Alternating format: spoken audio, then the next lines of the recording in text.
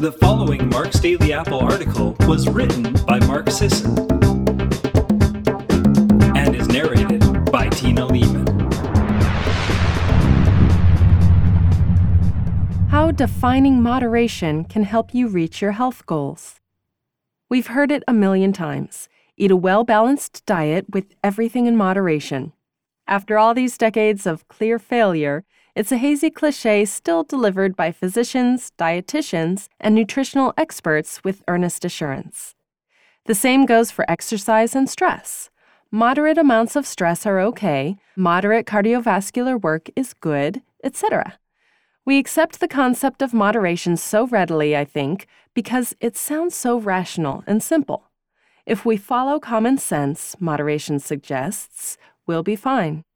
But if it were that easy, most people would be healthy, and statistics on rising rates of obesity and chronic illness tell us otherwise. So what's the problem? Something critical is missing in the picture. Unfortunately, the moderation mantra, as we tend to invoke it, is too often a comforting abstraction we use to delude ourselves and to justify engaging in the same sabotaging behaviors again and again. After all, moderation as a blurry standard conveniently doesn't exactly ask us to change anything specific or question what we've come to accept as normal lifestyle patterns. It's limited by our own subjective interpretation. So, to that old mantra, I'd like to make an additional recommendation. What if we could take the low-pressured positivity of this concept and reframe it within specific, personalized, meaningful bounds? In short, what would it mean for our health goals if we truly took moderation in hand and clarified it for our own individual use? Because the fact is, I see a genuine opportunity here. As those who have been around MDA for a while know, I'm not a stickler for minute detail. I don't promote counting calories or weighing food. There's no need to run daily arithmetic around primal points. Likewise, your daily exercise needn't be measured obsessively to get and stay in good physical shape. The primal blueprint, after all, is about principles, the basic, straightforward physiological principles that have governed ancestral diet, movement, and lifestyle for hundreds of thousands of years. When we align our lives with those principles, the beauty is we don't need to bother much at all with the math. It makes good primal health easy.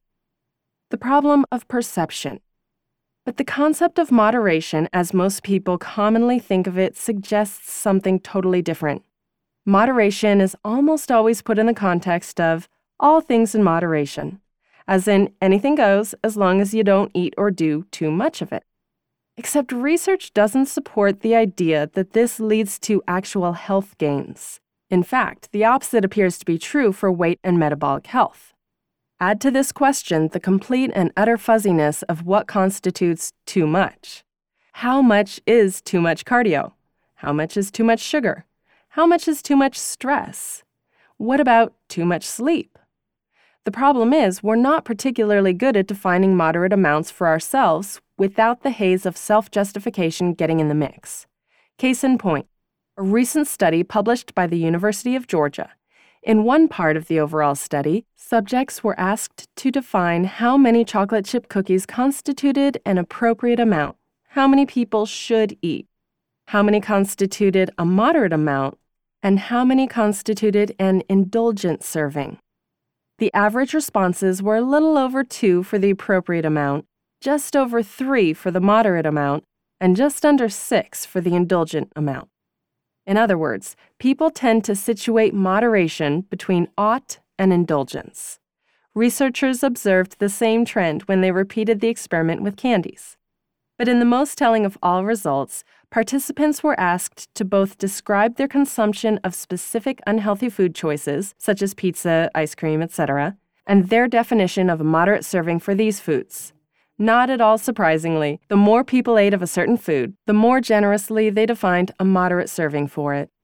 I don't think it's far-fetched to believe the same can be said for self-justifying our other lifestyle factors. For example, just how does a cardio junkie hope to define moderation for his or her aerobic activity? How could an avid CrossFitter settle into a modern HIIT routine? Can a couch potato come up with a meaningful sense of appropriate and moderate physical activity? And in terms of dietary restriction, how can someone who's used to drinking a liter of soda per day conceive of a moderate sugar intake? Someone who eats fast food every day, how does he or she find a moderate standard for sad foods? What about the vegan adopting a moderate amount of meat and animal products? And that workaholic, how will that person come to a reasonable, moderate balance for work and play? Or how about the person who's spent decades avoiding sun exposure at all costs? What's going to feel moderate to him or her? Where do all of these scenarios and their difficulties leave us with the moderation question? Is it a hopeless enterprise? Or can we learn to bring more objectivity to bear? If so, how? Moderation as a process. For one, I think we need to embrace the idea of growing into moderation. This means accepting that it's a process to learn to live in the middle, when for too long we've lingered along the edges in one degree or another. Moderation, if we ever hope to intuit it as a broad standard in our lives, seems a whole lot easier coming from an internalized compass, if not temperament, of moderation. Perhaps the Stoics had it right. But how does this happen? A good initial question deals with motivation. What pulls us to the edges and keeps us in our less moderate behaviors? What's behind our obsession with work, with chocolate, with muscle mass, with soda? What are we hiding from, substituting for, and asking of our lives? We may not have an instant answer here, but I'm guessing most, if not all of us, will have some inkling. Start there. Next, get clear on how the body works as a system. The mentality as well as physiology of moderation is rooted in understanding and appreciating the holistic mechanisms at work. Take a real look at the primal blueprint for this principle, one of inclusive intersecting logic. We're seeking to bring balance to all systems. If we're living off cortisol and caffeine all day, it doesn't bode well for our hormonal homeostasis. Exercising a lot but justifying eating the conventional carb intake will eventually take us toward any number of ailments, including insulin resistance. Take a moment to apply that idea of physiological balance to your life as a vision towards self-attunement, keeping in mind where you're off the primal grid. The beauty of the primal blueprint is that it focuses on balancing a number of essential inputs. We often go through a period of transition if we're coming out of unhealthy metabolic states that spur everything from fatigue to sleep issues, cravings to brain fog. But once we're over the hump, we'll be working with reliable physical feedback. The basic guidelines for making this shift are there, a blueprint for physiological balance as determined by ancestral patterns. What would Grok do in that way becomes a resourceful question in imagining moderation. Now it's time for the rubber to meet the road. Instead of languishing in vagueness, start setting a new working standard, understanding that it will be a process of experimentation and refinement. You'll be training yourself toward moderate eating, exercising, living, week by week. I'm not one for excessive recording, but it can be a great tool for awareness. The raw numbers that demonstrate the crucial difference between perception and practice. Use a notebook or app to record your day's activity, diet, sleep patterns, stress perceptions, whatever you're trying to rein in. At the end of each day, take a look. Where exactly is the 80-20 principle falling apart in your day? How much time did you really spend lifting or performing heavy cardio today? How does it compare to the primal blueprint recommendations? When moderation isn't the answer. Finally, I think it's well worth coming back to the question of elimination. A rational adult knows better than to believe that every option under the sun needs to be at the table for life to be worth living. We maturely eschew certain things because we accept they aren't good for us as individuals. Some people can have a brownie at the family picnic and be done at 1. For other people, it just doesn't work that way. They're better leaving it out altogether. Learn to accept that some things resist moderation for you. They're a setup every time.